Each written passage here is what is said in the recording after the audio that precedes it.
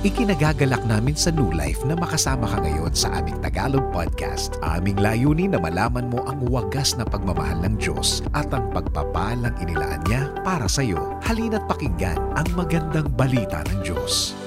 Pinupuri natin ang Panginoon sa kanyang patuloy na pag-cover, pagbabantay sa atin, sa kanyang pag-iingat, protection sa atin, at higit sa lahat, yung presensya niya, talagang yung kanyang kalapitan. Ayan. His nearness, yung kanyang patuloy na presensya ang sumasama sa atin. At alam niyo po, ang mga line-up ng mga mensahe, line-up ng mga papuri, mga pagsamba natin, talagang yung nakaka-steer up. Merong ini-steer, merong patuloy na pinagliliya ba yan? Patuloy na, basta ini-steer up tayo ng Panginoon. Kung ano man yung Tagalog doon, yun na po yun.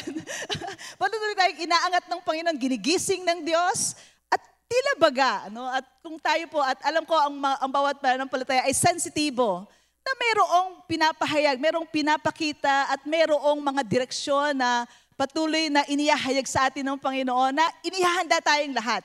Amen po.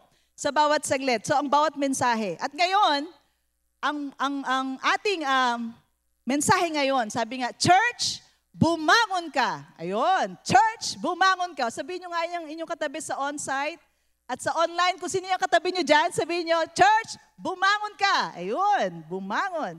At alam nyo po, sa napakaraming mga mensahe na ating natatanggap, at ito po ay pa-build up ng pa-build up, no? Talagang building up ng building up, pataas ng pataas ang bawat katotohanan na atin pong natatanggap at patuloy na nagpapatibay ito sa atin. May dalawang bagay na tayong pinagbabangon o inuutusan tayong bumangon ng Diyos. At sabi natin ng arise ay isang mandate, isang command, isang utos na nanggagaling sa Diyos. Ang unang-una, tayo po ay bumangon bilang church sa ating autoridad o sa ating kapangyarihan. Kung paano natin gagamitin ang kapangyarihan na binigay sa atin ng Panginoong Hesus. Alam niyo po bang may kapangyarihan kayo? Meron po. Kaya pinapaalam ko na po namin sa inyo. So, bumangon ka sa kapangyarihan o autoridad na binigay sa iyo ng Panginoon. Pangalawa, bumangon ka, church, sa iyong identity o pagkakakilanlan bilang babaeng ikakasal kay Kristo, bilang bride of Christ. Ayan. Ang haba ng Tagalog pero okay lang, naiintindihan natin yan. Alright, at lalo po nating higit na maintindihan ayon sa Matthew chapter 16, verses 15 to 19.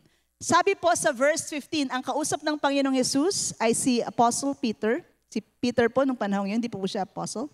Sabi po niya, tinanong ulit sila ni Jesus, ngunit para sa inyo, sino ako? Sumagot si Simon Pedro, kayo po ang Kristo, ang anak ng Diyos na buhay. Sinabi sa kanya ni Jesus, pinagpala ka, Simon, na anak ni Jonas, sapagkat ang katotohanan ito ay hindi inihayag sa iyo ng sino mang tao, kundi ng aking Ama na nasa langit.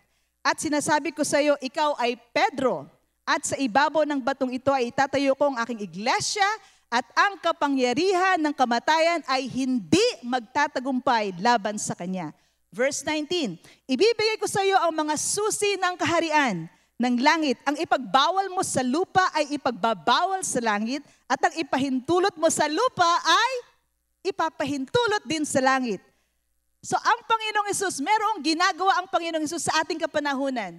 Si Jesus ang nagtatayo at patuloy niyang itinatayo ang church. Patuloy niya itinatayo ang kanyang iglesia. At alam niyo po ang salitang iglesia o church. Kasi sabi doon ay aking itatayo ang iglesia. At sabi nito, ang iglesia po sa salitang Griego ay ekklesia. At ang sabi ay, ito ay tinawag na kalipunan na nagbubuo ng mga panuntunan o batas. Kasi legislative. Ibig sabihin, talagang isang kalipunan ito ng mga tao na tinawag ng Panginoong Hesus. Ikaw ay tinawag ng Panginoong Hesus upang ikaw ay magbuo, magtatag, at magdeklara ng mga batas at panuntunan. Para kanino? Para sa siyudad, para sa iyong pamilya, para sa iyong buhay, para sa iyong negosyo, para sa kinatatuyuan mo o kalagayan na mayroon ka. Yan ang eklesia, ikaw iyan. Kaya nga patuloy kong naming pinagbibigyang linaw, kasi ang autoridad mo bilang church ay nakasalalay sa iyong pagkakakilanlan o sa iyong identity. Kaya ngayon, ang eklesia, ikaw bilang church, ang church po, naintindihan nating lahat na hindi ito yung four walls na building na ito, kundi ikaw at ako. Amen po, nagkakaintindihan tayong lahat sa on-site at sa online. Ecclesia. At pinapaunawa ito sa atin ng Panginoong Hesus. Na ito ay salita na ecclesia na may kinalaman sa kapamahalaan. No po? Ito ay may kinalaman sa pamamahala. Tumutukoy ito sa kalipunan ng mga tao na namamahala. Hindi lang sila kabilang sa siyudad. Sila ay namamahala. No? Magkaiba po yung pwestong yon. No? Namamahala ng komunidad, siyudad, bansa, at lahat ng bansa. Ayan po, pinapaunawa sa atin ng Panginoong Hesus na ang bawat mananampalataya, ang kabilang sa iglesia na kanyang itinatayo, ay pinapatibay niya. Binibigyan din niya ng susi doon sa verse 19 na binasa ko po sa Matthew 16. Meron kang susi na hawak. Meron din akong susi na hawak. At ito ay susi ng pamamahala, governance. Na po, sa pamamagitan ng susing ito, dito mo nagagamit at nare-release ang kapangyarihan na binigay sa iyo ng Panginoon. Kaya ikaw at ako, tayo ay eklesiya. Meron kang autoridad. Meron kang kapangyarihan. Amen po. Kaya naman, ang susi, no po, pag sinabi kong susi, binigyan tayo ng Panginoong Hesus ng susi, ito ay pwedeng magbukas at magsara. Amen po. Kaya nasa atin, ano yung ating bubuksan, ano yung ating sasarahan? Siyempre naman, bilang may hawak ng susi, ang ating sususian, gamitin natin ang susi para patuloy na buksan ang daloy ng kagalingan at itali natin or i-bind natin yung sakit at karamdaman. Amen po. At bilang may hawak ng susi, ating kalagan. Bigyang laya ang kasaganaan. Bigyang laya ang provisions ng Panginoon. At ating i-bind or ating itali ang kahirapan. Amen po. At bilang may hawak ng susi, kalagan natin ang pag-ibig. Kalagan natin ang kapatawaran. Kalagan natin ang puwersa ng pag-ibig na maghari at mangibabaw at ang galit ay ating talian. Dahil ang galit po, bukod sa nakakapangit, ay nakakapangit po yan at nakakagulo. Kaya itali nyo na po yan. Okay? At ang pakawalan nyo ay pag-ibig at kapayapaan. At isa pa po na maganda, at ito ay ating kinalagan na last year at patuloy pa natin kakalagan. Ano po yan? Pag-asa. Tama mo? Pag-asa. I-lose natin yan at pagkatapos yung kabigatan ng loob o yung despair, ating itali. Ngayon, wag yung pagbaliktarin yung paggamit ng susi. Kaya may kapangyarihan ka at may autoridad ka bilang iglesia, bilang church, na wise, yung may wisdom na gamitin mo ang susi. Ngayon, paano ba natin ginagamit yung ating kapangyarihan yan? No po, na kung saan naiintindihan natin, na kung saan ay yung mga puwersa na ating kinakalagan o tinatalian, negatibo man o positibo, nakakahawa. Madaling makahawa. Parang hatching lang. Parang colds o sipon. Madaling makahawa. So, ngayon po, piliin natin na po, kung ano ang ating kakalagan at ating itatali. Ngayon, paano ba natin gamitin ang ating susi at ang ating kapangyarihan? Alam ko may susi kayo sa inyong car, pero hindi po yan sa literal na paraan natin ginagamit. Ito ay sa pamamagitan ng ating pagsasalita. Sa ating pagsasalita. Mark 11:22-24. Sumagot si Jesus, manalig kayo sa Diyos. Tandaan ninyo ito, kung kayo'y nananampalataya sa Diyos at hindi kayo nag-aalinlangan, maaari ninyong sabihin. Sabihin nyo nga po ang salitang sabihin. Sabihin. Kayo po sa inyong mga nasa online, sabihin nyo po, sabihin. O i-type in nyo na sa comment section, sabihin. Iyon, sabihin. Sa bundok na ito, umalis ka riyan at tumalon ka sa dagat at ito nga ay mangyayari. Kaya't sinasabi ko sa inyo, anuman ang hingin ninyo sa inyong panalangin at maniwala kayong natanggap na ninyo yon at matatanggap nga ninyo iyon. Ayun. So unawain po natin, ang pagkilos ng langit kapag pinawalan o ibinukas natin, ang puwersa ng pagpapala ay tiyak na tiyak tumutugon ang langit. No po? Sabi niya, o sige, pakawalan niyo yan sa lupa, kung ano man yung daan dito sa langit. At yun po ang ibubuhos ng langit sa atin. Amen po. Kaya ngayon, tayo po ay magandang bigyang pahalaga natin ang ating mga sinasabi tungkol sa ating buhay, tungkol sa iyong buhay, tungkol sa iyong pamilya, tungkol sa mga pangyayari sa iyo, nang sa gayon, maintindihan mong meron talagang kapangyarihan ang bawat salitang namumutawi dyan sa iyong bibig. Amen po. At alam natin, habang ating binibigkas ang salita ng Diyos sa pamamagitan ng ating bibig. Sabi po sa Isaiah 55:11, gayon din naman ang mga salita na lumalabas sa aking bibig. Ito po ang sabi ng Panginoon. Ang mga ito'y hindi babalik sa akin na walang katuturan. Tutuparin nito ang aking mga balak at gagawin nito ang aking ninanais. Ang kalooban ng Diyos ay para sa kabutihan mo. Ang kalooban ng Diyos, ang plano ng Diyos para sa iyo ay para sa iyong ikapoprogress or ikalalago at para sa iyong ikaunlad. Walang masamang plano sa iyo ang Diyos. Kaya naman kapag sinasabi mo ang salita ng Diyos, ito ang plano ng Diyos para sa iyo, nagdedeklara ka ng mga bagay para sa ikabubuti mo. Kaya ito ang tandaan mo. Mayroong commitment ang Diyos na tuparin na ang kanyang mga plano, ang kanyang mga salita sa pamamagitan ng pagsasabi mo sa iyong mga bibig. Hebrews 11 verse 3, sabi po rito, dahil sa pananampalataya, naunawaan natin na ang sanlibutan ay nilalang sa pamamagitan ng salita ng Diyos. At ang mga bagay na nakikita ay ginagawa mula sa mga hindi nakikita. Ganyan tayo mamuhay, church. Ganyan tayo mag-isip. Tayo ay mayroong prinsipyo na pangwalang hanggan, mga espiritual na prinsipyo na nagmumula sa buhay na salita ng Diyos. Kaya naman ang bawat salita na namumutawi sa iyong babig, tiyakin mong nakalinya. Ayun, nakalinya, nakaayon sa ipinangako ng Diyos para sa iyo. Diyan sa paraang yan, ginagamit mo yung susi na ibinigay sa atin ng Panginoon. Kaya naman kapag ang iyong kalagayan ay parang wala sa order, wala sa kaayusan, paano natin ito aayusin? Magsimula ka sa iyong bibig.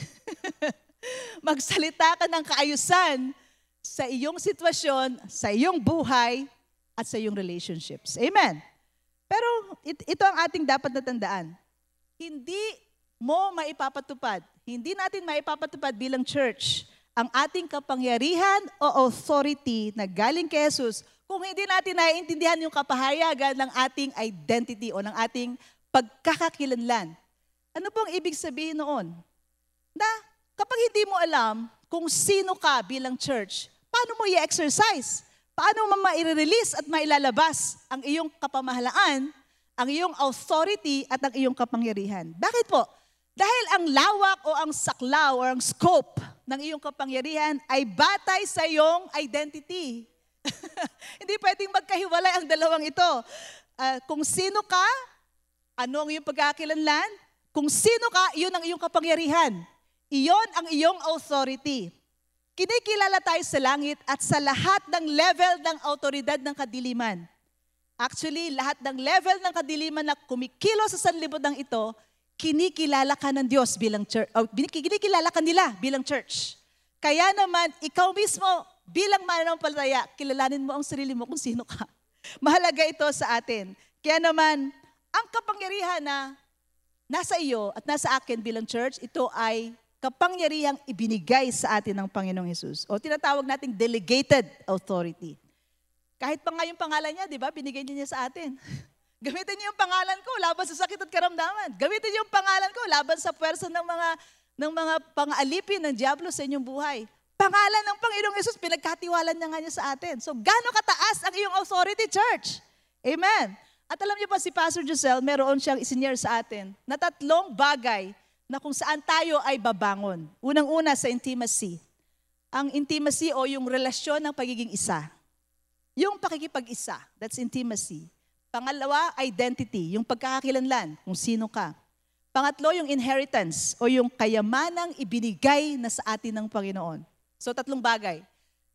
Pagiging isa or intimacy o pakikipag-isa po yun. Pangalawa, identity, pagkakakilanlan. Pangatlo, inheritance. Kayamanan na ibinigay niya sa iyo. Nasa iyo na, ipinamana na sa iyo. Kaya naman ang 3 ito, no? Ang pagiging isa sa Diyos, nauna, bago ang pagsakop at pamamahala ng Panginoon. Ang kauna-unahang dapat mangyari sa church, sa iglesia, sa iyo at sa akin, intimacy with God. Yung pagiging isa. Yung pakikipag-isa sa Diyos. Ano po? Dahil hindi tayo nakapamahala kung hindi tayo nakikipag-isa sa Diyos. Bakit po? Kasi yung ating kapamahalaan galing sa Kanya. Hindi natin ito nilikha. Hindi tayo ang pinanggagalingan nito. Kaya kapag nakipag-isa tayo sa Diyos, doon natin lubusang maiintindihan at may exercise yung kapamahalaan, yung governance, yung authority, yung kapangyarihan bilang mga mananampalataya. Sabi nga po, napaka-imposible na tayo'y maghari kung hindi naman tayo kasama ng hari. Ang hirap isipin, no? Imposible yon. Kung wala ka sa panig ng hari, paano ka maghahari? Nag-iisa lang yung hari natin. Siya yung hari ng mga hari. Simpleng kaisipan, pero napaka-makapangyarihan. So mahalagang maintindihan natin bilang church, makipag-isa tayo sa layunin ng hari. Sa puso ng hari, sa isip ng hari, sa desire ng hari, sa delight ng hari, At ang magandang balita, dahil kay Kristo Jesus, tayo ay naka-identify. Yung pagkakakilanlan natin ay kaisa kay Kristo. Yun ang napakamabuting balita doon. Kaya naman, kung sino si Jesus dito sa mundong ito, tayo din ay gayon. Amen. Amen. So, ang intimacy ay naganap bago ang invasion o bago yung pagsakop. Sabi nga, ang pinakamagandang modelo ng totoong governance o pamamahala, alam niyo po kung anong yung magandang picture nito, yung pong larawan ng pamilya. Sa pamilya po, napakadaming relationship ang nandiyan yung mag-asawa, andiyan yung father and children, At talaga namang pamilya, ang ultimate example ng totoong governance sa Biblia. Kasi po ganito, ang nagbibigay po ng identity sa buong pamilya, ako po ang apelido ko dati, Pangilinan. Ngayon ako po ay Tugano. So, isipin, ako bilang wife, ang nagbigay sa akin ngayon ng bagong apelido, na part ng aking identity, ay syempre ang aking asawa. Ang aking mga anak, Sofia, Faith, Pangilinan, pero Tugano pa rin sila. No? Isabihin, sa kabuuan namin buong pamilya, kami po ay Tugano. Ayan. So, ang father, ang aking asawa, ang nagbigay sa amin ng bagong identity. Ngayon po, ganun din. Yun ang prinsipyo na hindi po galing sa lupa yan. Hindi galing sa lupa yan. Yan ay galing sa langit. Prinsipyo po yan ng Diyos. Noong tayo ay sumagot ng oo kay Jesus, automatic, grabe, ang pangalan mo nakasulat na sa pamilya ng Diyos. Binigay na niya ang pangalan niya para sa iyo. Kayamanan niya sa iyo. Kapangyarihan niya sa iyo. Ano pa ba ang meron ng Diyos na hindi niya ibinigay kung binigay na niya ang kanyang bugtong na anak para sa iyo? Hallelujah! So, ibig sabihin po, ang Panginoong Hesus dumating, kaya ang una-una niya binild, pamilya. Ginawa niya tayong mga anak. Ang Diyos naging ating ama, tayo naging anak ng Diyos. Pamilya din po yun, di po ba? Konteksto din ng pamilya yun. At alam niyo po bang ang kapangyarihan mo, church, bilang anak ng Diyos, palalim ng palalim. Ngayon, may tinatawag pa sa atin, Bride of Christ. So, pamilya lahat yan, family lahat yan. Sa pamilya natin lahat yan makikita ang ating pagkakakilanlan. Ngayon, gaano ba ang intimacy na binigyang modelo ng Panginoong Hesus sa Ama at sa Kanya bilang anak? John 5:19-20. Kaya't sinabi sa kanila ni Jesus, pakatandaan ninyo na walang magagawang anak sa kanyang sarili lamang. Ang nakikita niyang ginagawa ng Ama, ang siya lamang niyang ginagawa. Ang ginagawa ng Ama ay siya ring ginagawa ng anak. So, Ama, anak, relasyong may pakikiisa. Pagiging isa ng kalooban, pagiging isa ng layunin, pagiging isa ng kaparaanan, at magkaiba man sila ng persona, Diyos Ama, Diyos Anak, pero sila ay isa. Ang galing po, napakaganda nun. Tayo ay iglesia, nakipag-isa tayo kay Kristo Jesus, kaya tayo naging mga anak ng Diyos. Magkaiba tayo ng persona, hindi po tayo pwedeng maging Diyos. Malinaw na malinaw po yun dahil nag-iisa lang po ang Diyos. Magkaiba tayo ng persona pero tayo pwedeng makipag-isa sa Diyos sa pamamagitan ni Kristo Jesus. Amen po. So ang kapangyarihang yon, ang modelong yon, ang kanyang binigyan ng pattern din sa atin. Verse 20, sapagkat minamahal ng Ama, yun ang dahilan. Minamahal ng Ama ang anak at ipinakita sa anak ang lahat ng ginawa niya at higit pa sa mga ito ang mga gawang ipapakita sa kanya ng Ama upang kayo'y mamangha. So, ang relasyong pinag-isa ng pag-ibig. Ayan. Sa isa't isa, yung identity ng Ama ay pag-ibig, ang identity ng anak ay ano po? Pag-ibig. Amen. So, bilang tayo din na nakipag-isa sa Diyos, alam niyo po ang identity din natin? Pag-ibig. Tayo din ng mga anak ng Diyos, tinawag din tayong bride of Christ. Isang aspeto ng ating relasyon kay Kristo Jesus na nagpapahayag ng napakalalim at walang hanggang pursuit ng intimacy o union. Pakikiisa sa isa't isa. Si Jesus ang lalaking ikakasal at tayo ang babaeng ikakasal sa Kanya. The bride of Christ. So maraming aspeto na inihalintulad sa pamilya ang ating relasyon sa Diyos. Ngunit bigyan diin lang natin tayo bilang church na bride of Christ. So doon po tayo mag-focus. No po? So ang church ay babaeng ikakasal.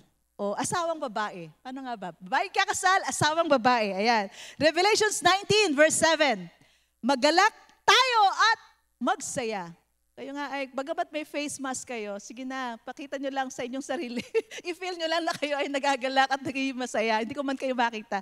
Kayo sa inyong bahay, magalak at magsaya, luwalhatiin natin siya sapagkat sumapit na ang kasal ng kordero at inihanda na ng kasintahang babae ang kanyang sarili. Wow, ang church. So, nagpe-pertain po tayo sa church bilang bride of Christ. Sino po rito ang sumagot ng oo kay Jesus? Ayun, kaya naging bride tayo ng Jesus. Nung sumagot tayo ng oo sa inialok na pag-ibig ng Panginoong Jesus, ay tayo po ay naging bride of Christ. Siya ay ating tinanggap. So tumanggap tayo, sumagot tayo ng oo sa persona ng Diyos.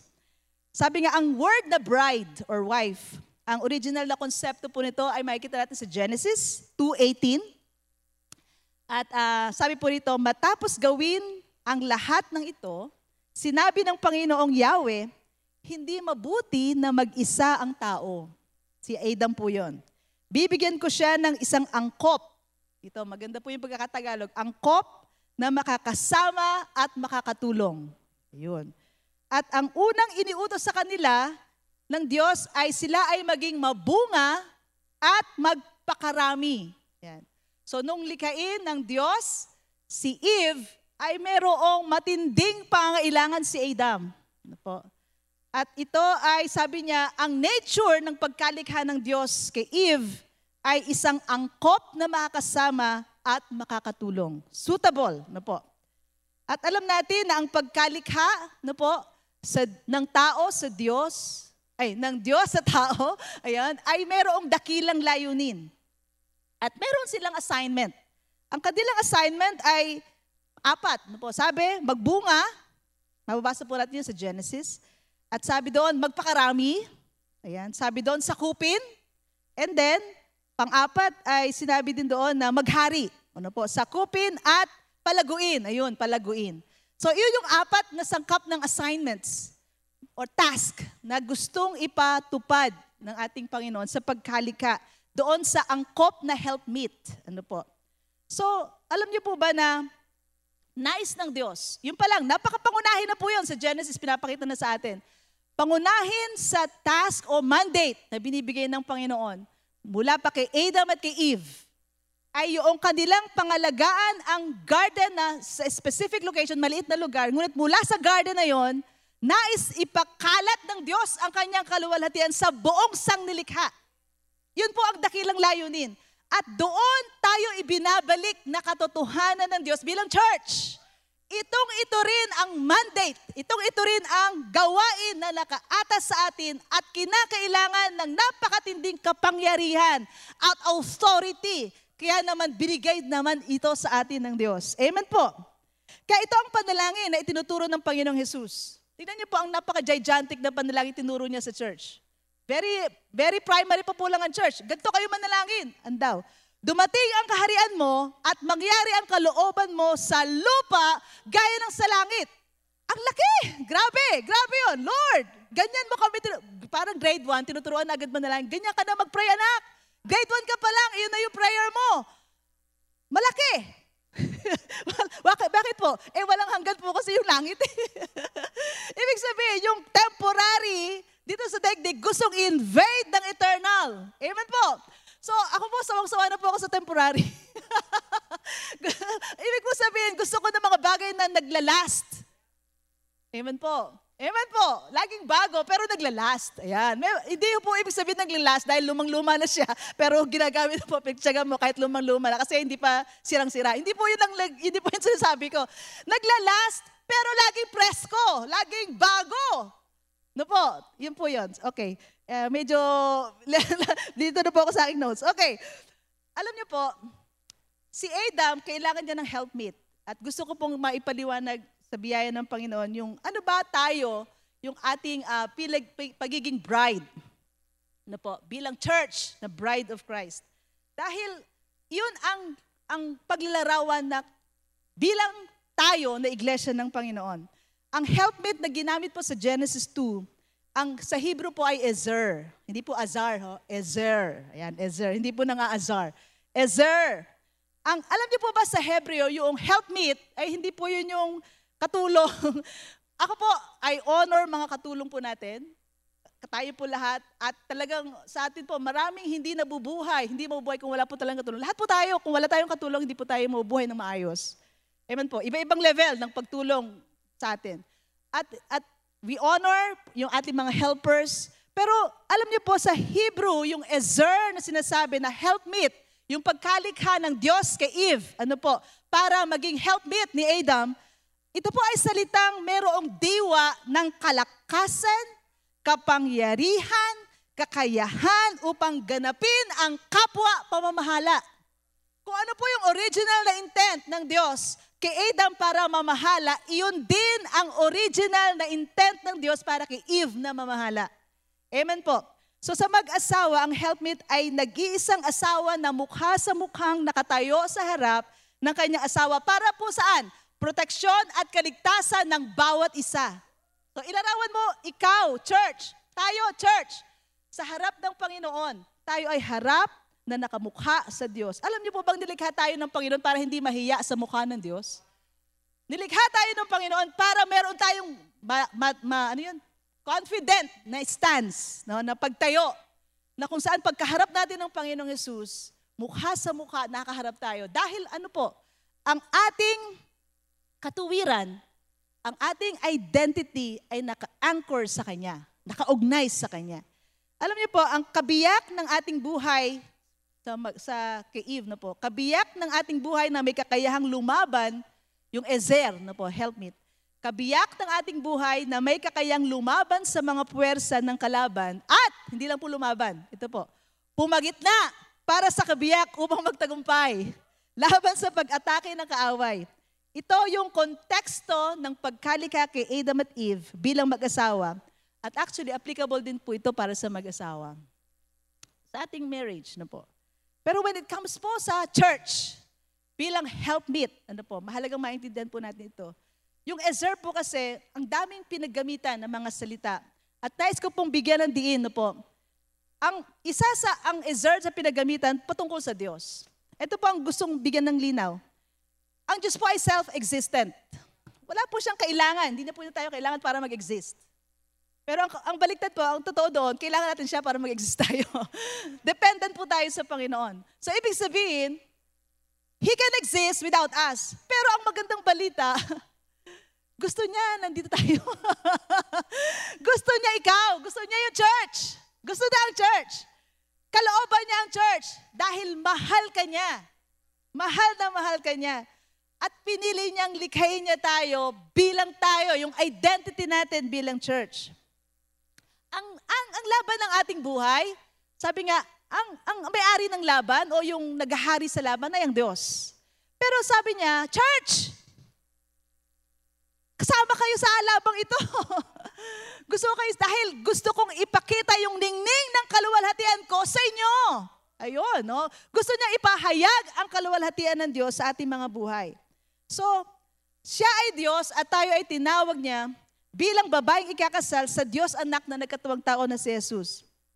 Hindi natin tinatawag ang Diyos bilang helpmeet, pero pinili niya tayo para maging daluyan ng kanyang kapangyarihan. Meron tayong delegated authority galing sa Diyos sa pamamagitan ng Panginoong Jesus upang ang kanyang kalooban ay mangyari sa buhay mo, sa ating kapanahunan, mangyari sa buhay mo at sa pamilya mo, sa iyong kapanahunan at sa iyong henerasyon. Kaya ang ating identity ay kay Kristo Jesus, hindi sa ating sarili lamang. Ito yung divine order ng Diyos sa ating identity. Naka-anchor, tayo po ay nakadikit. Nakikipag-isa tayo sa ating Panginoong Jesus. Sa konteksto ng church bilang isang warrior bride, o mandirigma na babaeng ikakasal o asawang babae. Ang ano ng pagkakatagalog na ang ating task ay original pa rin sa Genesis. Ayan. Ayan na. Ano po yun? Magbunga. Magpakarami, sakupin at palaguin. Genesis 2:18. So hindi mabuti na mag-isa ang tao, bibigyan ko siya ng isang angkop na makakasama at makakatulong. Ngayon, ito yung church. Ito yung church. Ang pagiging malapit, perfectly fit together. Ano po? Hindi complete kung wala ang isa. Yan. So tayo na mayroong pagiging isa. So ang isa't isa ay mahalaga, hindi kompleto ang isa kung wala ang kasamang isa. Ano ba yun? Paano yun? Isa at isa pero isa. Okay. So one equal to you that can stand face to face with you. Kapantay mo na nakatayo sa harap mo. Ayan. Mukha sa mukha. Ngayon po, parang ganito po yan. Kung ang bride ay tayo, sino ang bridegroom? Si Jesus, di po ba? So, ang mukha ng Panginoong Hesus ay naandito, nakakaharap tayo ng mukha sa Kanya. Hindi tayo nahihiya, hindi tayo natatakot, hindi tayo naduduwag, hindi tayo nag-aalinlangan, baka kulang ako, Lord, baka kulang ako, baka hindi ako equipped, baka hindi ako trained. Mukha sa mukha. Ibig sabihin, meron kang kumpiyansa na makipag-co-labor. Ayun, co-labor. Maging kamanggagawa ng Panginoong Hesus sa ating henerasyon, sa ating panahon, sa iyong negosyo, sa iyong pamilya at sa iyong buhay. Kamanggagawa tayo para i-build ang kanyang kaharian dito sa mundong ito. Amen po. Ngayon, sa konteksto ng marriage, kaya as mga asawang laki, ganito ang tingin ninyo sa asawang babae na katulad namin. Na kami ay face to face, merong kakayahan. Bagamat physically, minsan medyo mahina tayo, pero merong mga bayan, katilang pagkalakas, no? Pero sa level po ng authority, of course, we submit to our husbands. Of course, yun po ay napaka-biblical na prinsipyo. At yan ang order na binigay sa atin ng ating Panginoong Hesus sa pamilya, sa marriage. Ngunit sa kakayahan, potensyal at sa assignment, poprotektahan ko ang aking asawa at poprotektahan din ako ng aking asawa. Poprotektahan ako ng aking mga anak, poprotektahan din kami ng aming mga anak. Sapagkat yan ang kapangyarihan na binigay ng Diyos when it comes to relationship sa pamilya. Ngayon, bilang church, babalik po tayo bilang church, mahalaga na maintindihan po natin ito. Ang kapangyarihan na binigay ng Panginoong Hesus sa atin bilang bride of Christ, na po, ay kanyang ipinagkatiwala sa atin at ngayon iyan ay isang mananatili lamang potensyal kung hindi po natin gagamitin. Mahalagang gamitin po natin, ikilos natin yung kapangyarihang yan para hindi lang siya manatiling potential. Pag sinabi ko po potential, andyan lang yan, nakababad lang yan, passive, dormant. Pero magandang i-release natin yan. Paano? Kilalanin mong kaya mo. Kilalanin mong ikaw na talaga ang pinili ng Diyos. Church, tayo talaga, wala na iba. Tayo talaga ang nag-iisa na tinawag ng Diyos para pagdaluyan ng kanyang kaluwalhatian, pagdaluyan ng kanyang kapangyarihan, pagdaluyan ng kanyang pag-ibig, pagdaluyan ng kanyang kagandahan, loob dito sa mundong ito. Kaya huwag kang magugulat kung ang kagandahang loob ng Diyos sa iyo ay umaapaw, hindi para lang sa sarili mo, para mabuhay ang pananampalataya ng bawat tao na nakapaligid sa iyo. Amen po. At higit sa lahat, siyempre, para luwalhatiin ang Diyos. Higit sa lahat. Proverbs 31. Sapagkat maganda pong prinsipyo ito na habang ito po ang ating kabilin-bilinan. Po. Basahin po natin ang Proverbs 31 as a virtuous woman. Of course, maganda pong basahin ito bilang asawang babae po, sa marriage. Pero ngayon, basahin natin ito sa konteksto, tayo bilang church. Na inutusan ng Diyos na bumangon ka. Amen po. Verse 10, Proverbs 31. Mahirap makakita ng mabuting asawa higit sa mamahaling alahas ang kanyang halaga. Mabuting asawa. Mabuting asawa. Ang mabuting asawa po, sabi ko po sa context po ng church. No? Church, as a church. Okay. Ang ibig pong sabihin ng virtuous ay hindi po ibig sabihin ito malumanay.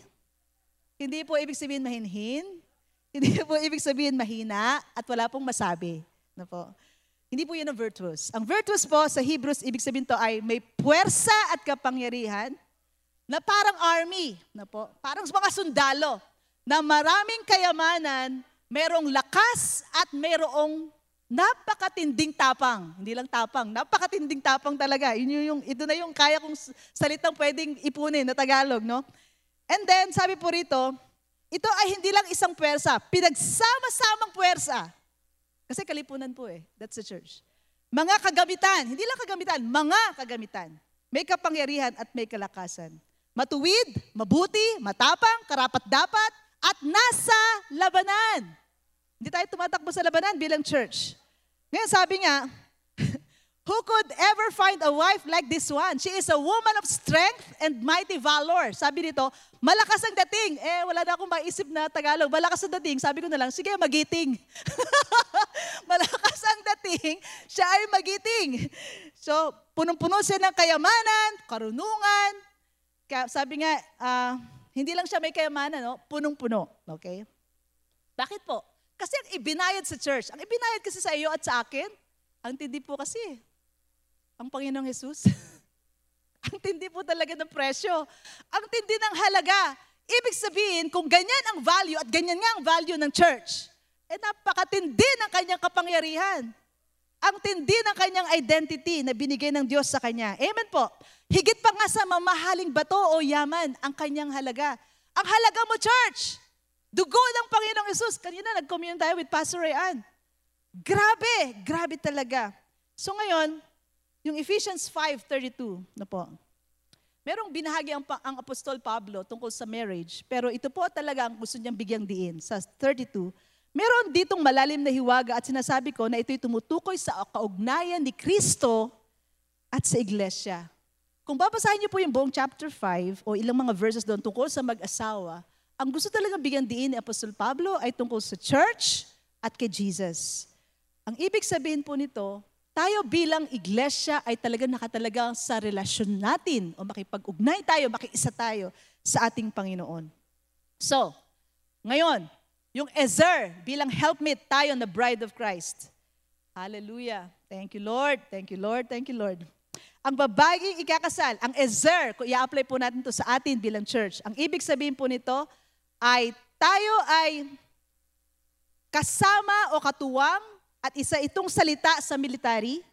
Ibig sabihin, kapag ang commander natin ang Panginoong Jesus, pumunta sa labanan o gyera, nagsasama siya na assistant.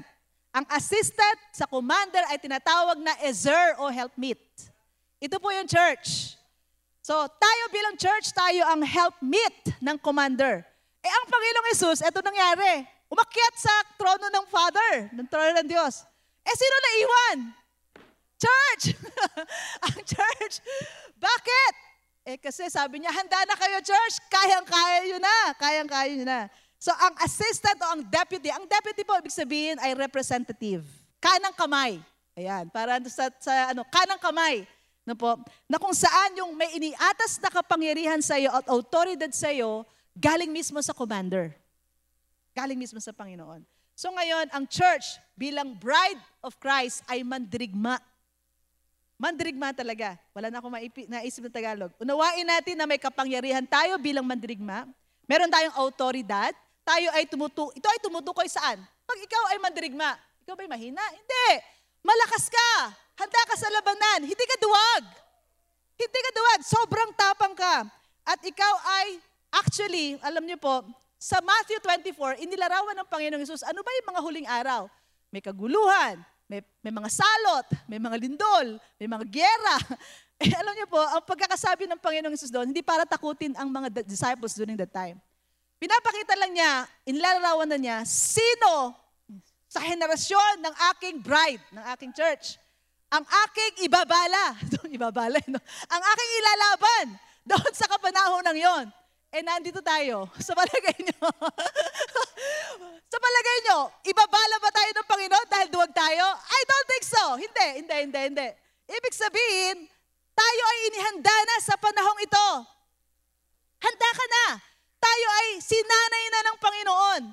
Handang-handa tayo upang sa henerasyong ito ng anumang kaguluhan, church, bumangon ka na. Bangon ka sa kapangyarihan. Bumangon ka bilang isang pinili ng Diyos na puspos ng kayamanan, lakas at kapangyarihan at kagandahan. kaluwalhatian ng Diyos, yung kagandahang loob ng Diyos upang isambulat mo. Ano ba isambulat? Upang ikalat mo. Talagang upang paghariin mo dyan sa iyong buhay. Hallelujah. Thank you, Lord. Thank you, Lord. Thank you, Lord. Ngayon, thank you, Jesus. Dyan ba? Okay. Sige po. Acts 20:28. Ingatan ninyo ang inyong sarili at ang buong kawan na inilagay ng Espiritu Santo sa inyong pangasiwa. Pangalagaan ninyo ang iglesia ng Diyos na kanyang tinubos sa pamamagitan ng dugo ng kanyang anak. Ngayon, Proverbs 31:11-12. Pagkatapos ng pagkaunawa ng kung gaano kakahalaga, gaano naman kaya ang tiwala sa iyo ni Jesus? Tingnan natin. Lubos ang tiwala ng kanyang asawa. Sino po yung ating asawa o ating bridegroom? Si Jesus. Ako po ay nasa konteksto na po ng church, na po sa Proverbs 31. Kaya sundan niyo po ako. Lubos ang tiwala ng kanyang asawa at saganang pakinabang ang makakamit niya. Actually, talagang naandito tayo upang i-plunder ang mga inheritance na pinangako ng Diyos Ama kay Jesus. Alam niyo po ang inheritance na pinangako ng Diyos Ama kay Jesus? Nations. Mga bansa. Kaya sabi sa Psalms, humingi kayo ng mga bansa, ibibigay ko dahil pinamana ko rito sa aking anak. Sa palagay, sino mag-claim nun? Di ba ang church? Sino ba mahilig mag-travel dito? Hindi lang mag-travel for a mission, di ba? Tayo nagta-travel, naglalakbay tayo, hindi lang dahil mahilig tayo sa kimchi. Hindi po yun. Kung hindi tayo ay gusto nating maabot sa pamamagitan ng mabuting balita ang mga bansa, iba-ibang lingwahe, iba-ibang tribo, iba-ibang lugar, iba-ibang kultura, pero ang gusto nating ipakalat, ang kultura ng kaharian ng Diyos. Yan po ang church. Bakit? Bakit tayo may kumpiyansa? Lubos ang tiwala ni Jesus sa'yo, kaya, come on. Tingnan mo ang sarili mong katiwa-tiwala naman talaga. Amen. Worthy. Amen. Why? Dahil kay Jesus. Sabi ko nga sa iyo, ang identity mo at identity ko, wala sa aking sarili. Na kay Jesus, na aking commander, na nagbigay ng kapangyarihan sa iyo at sa akin. Amen po.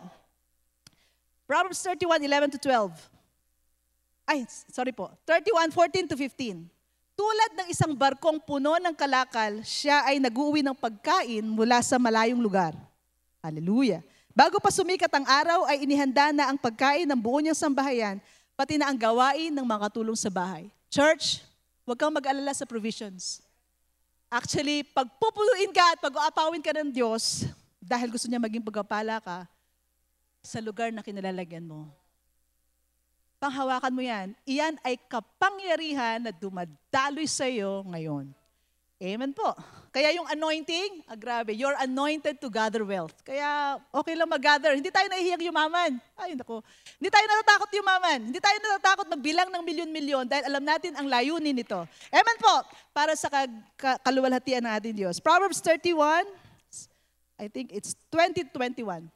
Matulungin siya sa mahirap, ito po yung church, matulungin siya sa mahirap at sa nangangailangan bukas ang palad. Hindi siya nag-aalala dumating man ang taginaw, pagkat ang sambahayan niya ay may makapal na kasuotan. Matulungin sa mahirap. Come on po yung Hope Alive. Tingnan niyo po yung Hope Alive. Last year, grabe po, umapaw ang mga pinamahagi natin at marami pong natulungan. At we believe, hindi po mauubusan. Ang tahanan mo, huwag kang mag-alala. Magtiwala ka sa Diyos. Church, ang personal na provision, ang Diyos ang pinagmumulan. Pag-aapawin ka ng Diyos, may gindaluyan ka ng pagpapala. At ang compassion, iyan ang nasa puso nating lahat. Ang pag-ibig, iyan ang mag-umapaw sa atin. Hindi lang pangailangan sa spiritu. Imagine na kapag devotionals tayo, may mga devotionals na lumabas mula dito at ang kagalingan. At meron din sa kaluluwa. Nag-minister po tayo, mga counseling, mga panalangin na kung saan ay talagang inilabas natin sa bahay na ito, sa tahanang ito. At sa katawan, mga pagkain at mga pinansyal na tulong, mga praktikal na tulong na kung saan ay talagang bumuhos at patuloy natin ipinamahagi sa mga tao. Amen po. Yan ang church. Yan ang church. At hindi tayo natatakot. Bakit po? Sabi sa verse 21, prepared tayo. Alam natin tayo ay well provided. Ang protection natin ay galing sa Diyos. At hindi tayo takot sa future. At inutusan pa nga tayo. Pamahalaan nyo ang future. Pamahalaan nyo ito. I-govern niyo ito. I-pioneer nyo ito. Magsimula kayong magbukas ng napakaraming mga bagay na bagong hindi pa nakikita ng mundong ito. At sila din ay mamangha. Kaya pala yun? Magagawa pala yun? Ang church, nagagawa nga at magagawa pa at mas matindi pa. Amen po. Amen. Nang sinabi ni Jesus na ang mga huling araw ay giyera, ang mga huling araw ay lindol, tagutom, ibig sabihin, inihanda na tayo ng Diyos para dyan. Church, wag kang matakot. Sabi nga, ito, maiksing Tagalog lang to. Sabi ng Diyos, sagot kita. Yun lang. Okay. Alright. So ngayon, Genesis 2:18, balik po tayo doon. Angkop. Ang church ay angkop. Isang bagay o isang entity o isang kalipunan ng mga mananampalataya na angkop na angkop. Eksakto tayo, church, kung saan tayo naandun. Wala nang pagpipilian. Hindi tayo yung substitute ba yun? Hindi tayo yung second best, a copycat. yun ang hindi ko kinaya. Okay. So, hindi tayo yung ganon. No? Hindi tayo yung second class. Tayo talaga yung eksakto. Angkop na angkop sa ating henerasyon at sa ating kapanahunan. Bakit tayo nandito?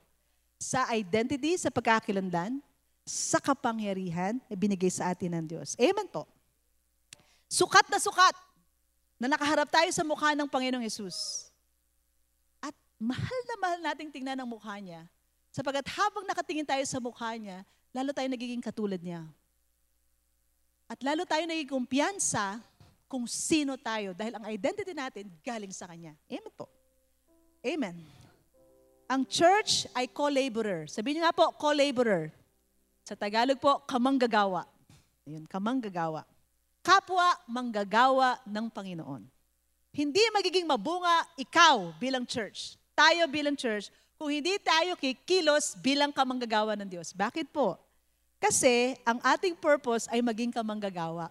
Kung tayo po ay lalabas sa pagiging kamanggagawa ng Diyos, wala pong bunga doon. Wala pong fruitfulness doon. Ang bunga ng ating buhay ay mula doon sa konteksto ng ating pagkilos bilang maging kamanggagawa ng Diyos. Kaya church, alamin natin, ano ang gustong gawin ng Diyos sa ating kapanahunan ngayon? Mahal na mahal niya ang kaluluwa. Mahal na mahal niya ang pagtulong. Mahal na mahal niya ang patuloy na pagpapatawad. Mahal na mahal niya ang patuloy na pagpapahayag ng kanyang pag-ibig. So ang church, mga kamanggagawa tayo, magiging mabunga tayo habang kumikilos tayo bilang co-laborer, kamanggagawa ng Diyos. Walang hanggang mananatili ang sovereignty ng Diyos. Walang sino mang makakapantay sa Kanya at sa Kanyang buong sanlilikha. Ngunit, tinawag niya ang church upang maging daluyan ng Kanyang kapangyarihan para ang kalooban niya mangyari dito sa daigdig. Bakit po? Sa totoo lang po, kasi pinagkatiwala niya po kasi kay Adam ang daigdig. Sa pamamagitan ng church, matutupad na kung ano ang assignment talaga, yung original assignment ng pagkalikha niya sa iyo at sa akin. Amen po. Tayo ay nandito, buhay na buhay. Ang church, ang daluyan ng presensya ng Diyos. Ang church, ang daluyan ng kanyang kapangyarihan. Ang church, ang daluyan ng kanyang mga salita. Hindi mo makakarinig ang mundo ng salita ng Diyos kung hindi mo ibubuka ang bibig mo para iyong bigkasin ang salita ng Diyos. Amen po. So ang banal na Espiritu ang tumutulong sa atin at nagbibigay ng kapangyarihan at pangunguna sa atin. Church, ikaw at ako ay pinaging karapat-dapat ng Panginoon. Maging isa tayo sa Kanya at sa ating pakikipag-isa sa Kanya, doon nagsisimula yung ating pananakop, yung pamamahala bilang church. Siya ang pumili sa atin. Siya ang may plano na itayo ang church. Hindi niya tayo kailangan para sa kanyang existence, pero ginusto niya kasi mahal niya tayo. Amen po. Ngayon po, last na lang po, itaas mo ang paningin mo, church, sa realidad ng spiritual para makita mo yung lakas at laki ng kapangyarihan mo bilang iglesia ng Diyos. Bilang mananampalataya, mga babae at mga lalaki na tinawag ng Diyos, tayo mga anak ng Diyos, tayo rin ay bride of Christ. Tingnan mo, mula sa realidad ng spiritual at hindi sa laman, wag sa natural, wag sa likas lang ng temporal. makita mo yung identity mo sa spiritual. Kaya church, bumangon ka. Bumangon ka sa iyong identity, bumangon ka sa iyong kapangyarihan at sa autoridad. Palawak ng palawak, palaki ng palaki, pataas ng pataas, hanggang sa makita mo yung sukdulan. Ewan ko ako hanggang saan ang dulo. Hindi ko alam ang dulo. Pero habang tayo ay merong pursuit na makilala natin si Jesus, nakikilala din natin ating sarili. Mukha sa mukha ng Panginoong Jesus. So, ang tapang mo, yung lakas mo, yung kapangyarihan mo, nagsimula lahat yan, sumagot ka ng oo. Huli na para humindi, kasi naka-oo na tayo. Kaya wag ka nang humindi. Oo lang, diretso ng diretso. Oo ng oo, basta kay Jesus. Amen po. So, walang hanggang posibilidad ng kanyang kabutihan, walang hanggang posibilidad at ekspresyon ng kanyang pag-ibig, walang hanggang space or espasyo ng kanyang kaluwalhatian para sa iyo, church, at sa pamamagitan mo, church. Amen po. So, ang availability natin, napakahalaga sa Diyos. Kasi ang ability, galing sa Kanya na yun eh. Galing na sa Diyos yung ability. Ang sagot lang natin, availability lang. Maging available ka lang. Amen po. Bumangon tayo. Hindi na tayo iiwan, hindi tayo pababayaan. Ngayon po, may boses. Ang sabi ko po rito ay nagkakaisang boses na ating naririnig ngayon sa buong mundong ito na dapat isatinig ng church. Ito po sa Revelations 22 verse 17. Sinasabi ng Espiritu at ng babaeng ikakasal, hali kayo! Lahat na nakakarinig nito ay magsabi rin, hali kayo! Lumapit ang sinumang nauuhaw. Kumuha ang may gusto ng tubig na nagbibigay buhay. Ito'y walang bayad. Kaya po walang bayad, wala pong makapagbayad. Ito ay isang partnership ng Diyos at ng church, ang Espiritu at ang bride. At nagsasabi, hali kayo. Hali kayo. Hali kayo. Yan po ang panawagan sa atin. Hali kayo. At ngayon po, yan din ang panawagan sa ating lahat. At higit sa lahat po, hindi lang ang iglesia ang bumabangon. Gusto ko kung ito yung unang pagkakataon mo na marinig ang mensaheng ito at gusto mong isuko ang buhay mo sa Panginoon, on-site man o online. Pag narinig mo yung salitang, hali kayo, kayong mga nauuhaw, kayong mga nagugutom, kayong mga napapagod, lumapit kayo sa akin, pagpapahingahin ko kayo. Bibigyan ko kayo ng may inom para mapatid ang inyong uhaw. Ang Panginoong Hesus, sa pamamagitan ng tinig na ito, sa pamamagitan ng napakaraming tinig ng church, mga babae at lalaki na sumasabing, hali kayo. At ako ngayon ay nagsasabi sa iyo, lumapit ka sa Panginoong Hesus. Tanggapin mo siya bilang Panginoon at tagapagligtas. Dahil siya lang ang nag-iisa na Diyos at tagapagligtas na nagbigay ng buhay niya para sa iyo at para sa akin. Manalangin ka ng ganito, kung nais mong isuko ang iyong buhay sa Panginoon, mula sa puso mong nananampalataya, bigkasin mo ito at sabihin mo, Panginoong Hesus, maghari ka sa akin. Tinatanggap kita bilang aking Panginoon at tagapagligtas. Tinatanggap ko ang kapatawaran at buhay na walang hanggan. Ikaw ay Diyos na buhay. Ikaw ang anak ng Diyos. Nagtitiwala ako sa iyo. Salamat. Sa pangalan ni Jesus. Amen. Kung ito ang unang pagkakataon na pinalangin mo yan, kami po ay galak na galak sa isang napakadakila, pinakamahalagang desisyon na ginawa mo sa iyong buhay. Dahil mula sa araw na ito, binigyan ka ng kapangyarihan na maging anak ng Diyos. Kung ikaw yan, i-type in mo sa comment section, ikaw yan nasa online, sabihin mo, tinanggap ko si Jesus ngayon. At kung nasa on-site, mahalaga mamaya, no? Pagkatapos ng service, may mga pastors and leaders tayo na pwede mong lapitan sa maigsing pagkakataon. Of course, we will observe social distancing, pero nais naming mag-connect ka at magpatuloy sa iyong relasyon sa Panginoon. Napakaganda ng salita ng Diyos, di ba? Naniniwala kami na ito ay makakatulong ng lubos-lubos sa anumang sitwasyon mo sa buhay. Kaya naman, i-share mo rin ito sa iyong pamilya at mga kaibigan upang malaman din nila ang magandang buhay na inilaan para sa kanila ng Diyos. Kung tinanggap mo ang Panginoong Hesus sa unang pagkakataon, nais ka naming makilala. Kumunikta sa amin sa Facebook at newlife.ph, Instagram at newlife_ph, at YouTube at newlifemediaph. Maaari mo rin kaming i-email sa connect@newlife.ph. Kung nais mong suportahan ang ministry na ito, maaari magbigay ng donasyon sa newlife.ph/alabang/give. Maraming salamat.